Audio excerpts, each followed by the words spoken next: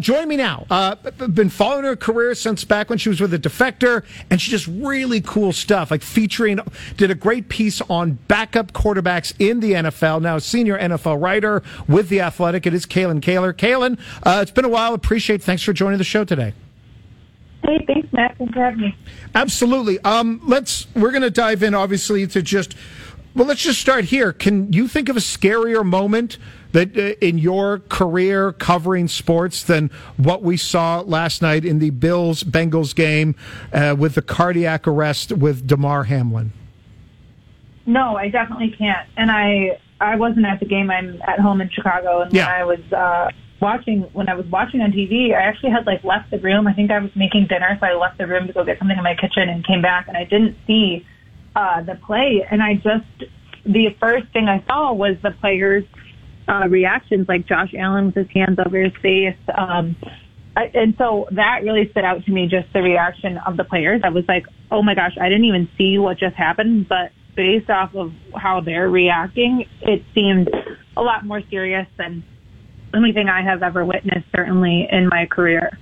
For me, the moment you could start to feel that this was different when they kept going back to commercial break, and Joe Buck sounded scared, sounded rattled. It's we're going to go back to break.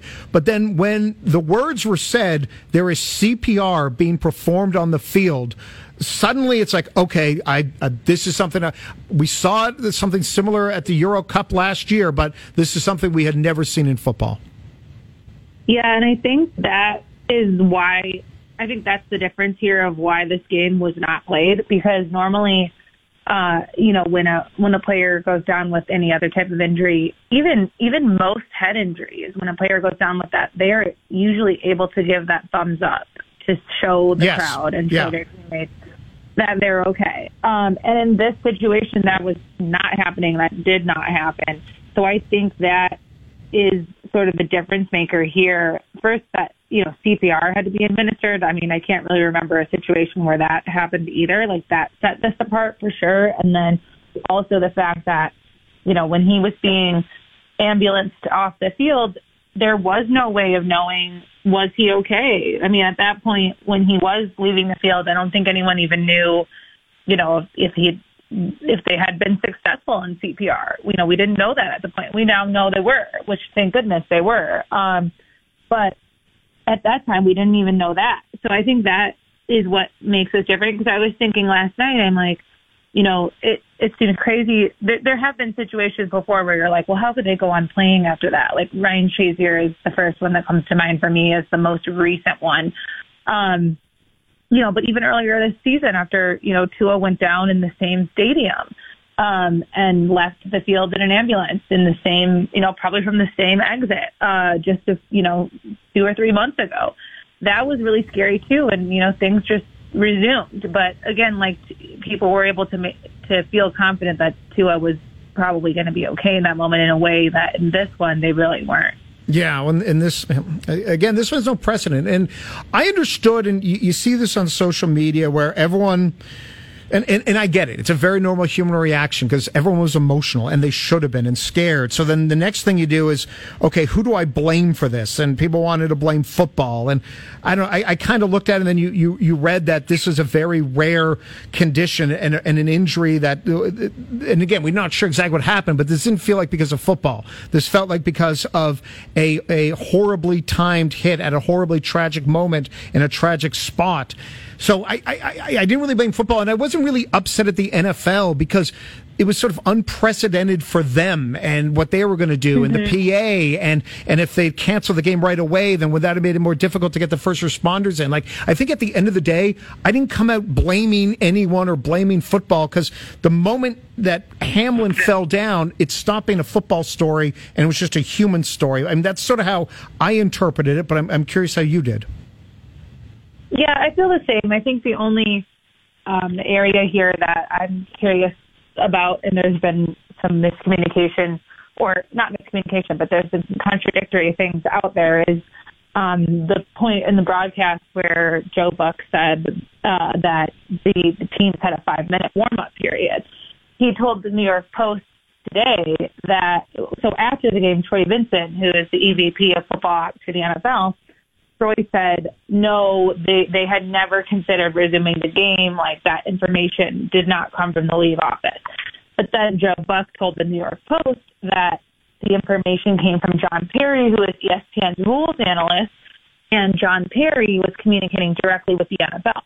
So that is confusing to me as to whether did the NFL originally think this game was going to go on as scheduled, or, you know, as Troy Vincent says, did they not? And to me, that's still kind of a question mark here, but, you know, that is secondary, obviously, to Damar Hamlin's well-being. But I do think it's the thing that impressed me was the coaches coming together on the field, and, you know, we don't know exactly what they said to each other, but it was clear that they, you know, decided we're going back into our locker rooms. And I think at that moment in their conversation was when they were like, yeah, this is not, you know, we can't go forward with this. So I really think the two head coaches did a great job of, you know, coming together and making that decision and, you know, doing what they felt they needed to do for their players and their team. Oh, yeah, absolutely. And listen, well, who knows if we'll get all the information. For me, it was like, all right, the easy thing to do is to blame the NFL.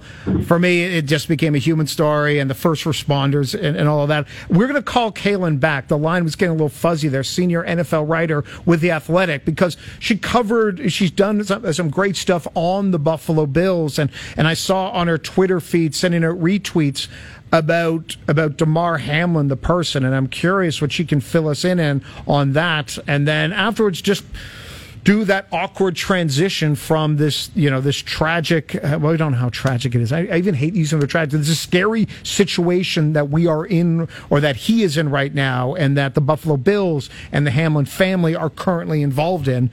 But moving from that just to actually football conversation. So we'll get Kalyn Kahler back on in a second. And it is like, if you can, you know, and we all can do this, all as human beings, we all can compartmentalize. If we couldn't, then we'd all be emotional wrecks. You'd see one tragic news story, you know, about a boat sinking or a horrible bus crash, and then that would just dominate yourself emotionally for like the next couple months. You know, we can do this, where we can still pay respect and keep an eye on what's going on with this very young Buffalo Bills safety, but still talk football, because, you know, there's wild games coming up. We don't know who's going to be the number one seed in the AFC or the NFC. You know, we don't know if, you know, will Belichick and Rodgers actually make the playoffs. And we'll get with that. But, Kaylin, first, you've written about the Bills. You've covered the team here and there. And I saw you retweeting some other reporters. What should people know about who this young man, Damar Hamlin, who this young man is? Yeah, I mean, I have never spoken to him personally. And now I wish I had, seeing everything that people are putting out there about him. But, you know, from everything I've read, it seems like he's a very motivated. I mean, this is a guy who was a 6th-round pick, so not a super high draft pick. So usually those guys are really motivated, hard workers. You know, seems like he had a very close relationship. He has a very close relationship with his parents, and you know, the stuff out there about his generosity and the foundation that he has and the toy drive that he was organizing is all really cool. And I don't know what the fundraising total on that is now, but it's like over $4 million or something last time I saw. Oh, wow. Yeah. Yeah, that's wild. I mean, that's nice. That's a silver lining, I guess, here to see that come out of this. But yeah, it seems like he was a really good person, and I think just the response of his teammates tells you that. What do you think, like when you were covering the Bills, you know, I was going to ask, what do you think they're feeling? That's a stupid question. They're all feeling nothing but fear and sympathy, and they wish them nothing but the best. We'll move on to other just NFL stuff. This is the awkward transition part of this interview with Kalyn Kahler, yeah. Senior NFL writer with The Athletic. Are you rooting for, and this one's a weird one because New England's playing Buffalo, but if we take the Bills side out of it, are you rooting for Aaron Rodgers and Belichick to make the playoffs? Because, Kaylin, a little while ago, it looked like Rodgers, Belichick, and Brady, none of them would be in the postseason. Brady is now in by once again defeating time, and Rodgers and Belichick both have a chance. Yeah, that's an interesting question. I don't think I'm rooting for Rodgers, only because I really am a huge fan of the Lions this year. And, you know, if Green Bay beats Detroit, then, it's over for Detroit, obviously. So I just thought the Lions' run this season has been really fun. And Dan Campbell is obviously such a fun and interesting coach to follow. And I like what they've been doing there over the last couple seasons, and especially with the way that their year started and then, turning it around and going on this win streak at the end of the season to actually get into playoff contention has been really exciting. So I think that's the only reason that I don't want to see Rodgers in, because they're going head to head with the Lions, obviously. And I know the Seahawks also, the outcome of the Seahawks game also impacts the Lions anyways. But so yeah, I think the Lions are a team I'd really love to see in. It is kind of crazy that, as you pointed out, just a few weeks ago, it seemed like the Packers and the Buccaneers were dead in the water. But we see these veteran quarterbacks with so much experience who just cannot be stopped. Late in the season, it's never too late. You can never really count those guys out, and that's been fun to watch as well. It is and Tom, and we say on the front end, it's the NFC South. It's like beating me in a dunk competition. We got to put degree of difficulty here. Tampa Bay winning that division. But, they were down 14-0. And then Tom Brady, throws for over 400 yards. At some point, I guess we shouldn't be shocked by this. But on the other level, when someone is doing something that no one has ever done before, I feel we're allowed to be shocked. Yeah, absolutely. I was at that game on Sunday, and to me, this is going to sound weird, but to me, the thing that impressed me the most about Tom on Sunday was, yes, his passing yardage and, reestablishing the connection with Mike Evans was huge, because that's been, the deep passing game is what the Buccaneers have been missing all season and something they've really struggled with. So to see that come together in Week 17 was amazing. But the thing that really stood out to me in that game, which I think directly speaks to Tom's willing the Buccaneers to a win there, is that he came into that game with 3 quarterback sneaks for the entire season. And that's a pretty, low number, especially for him, because that's something he's been so good at. But obviously he's 45, so they started getting away from it to, protect him so he doesn't get hurt. It's a very vulnerable position to be in as a quarterback. And in Sunday's game alone, he had 3 sneaks. So he matched his season total in one game, and all 3 were successful. The third one was for their last touchdown.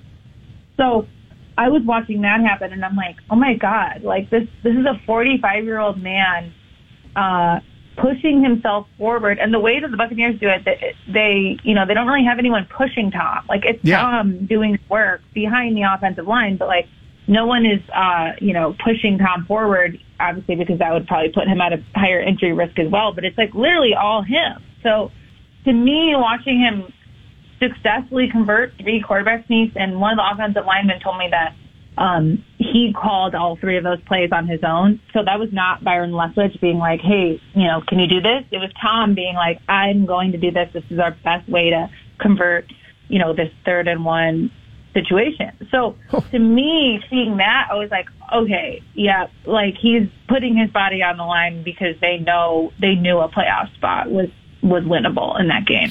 That game there is unfortunately for someone like me, is a great reminder to avoid carbs and limit your alcohol intake, because you see what Tom Brady did out there. That's still not going to happen. Kaylin, always appreciate everyone out there. Go subscribe to The Athletic. She does fantastic jobs covering the NFL. Thank you. Did a great piece on just backup quarterbacks. So fun, imaginative stuff. Kaylin, always appreciate it. Thanks so much for joining the show today. Thank you. Have a great rest of the day. You as well.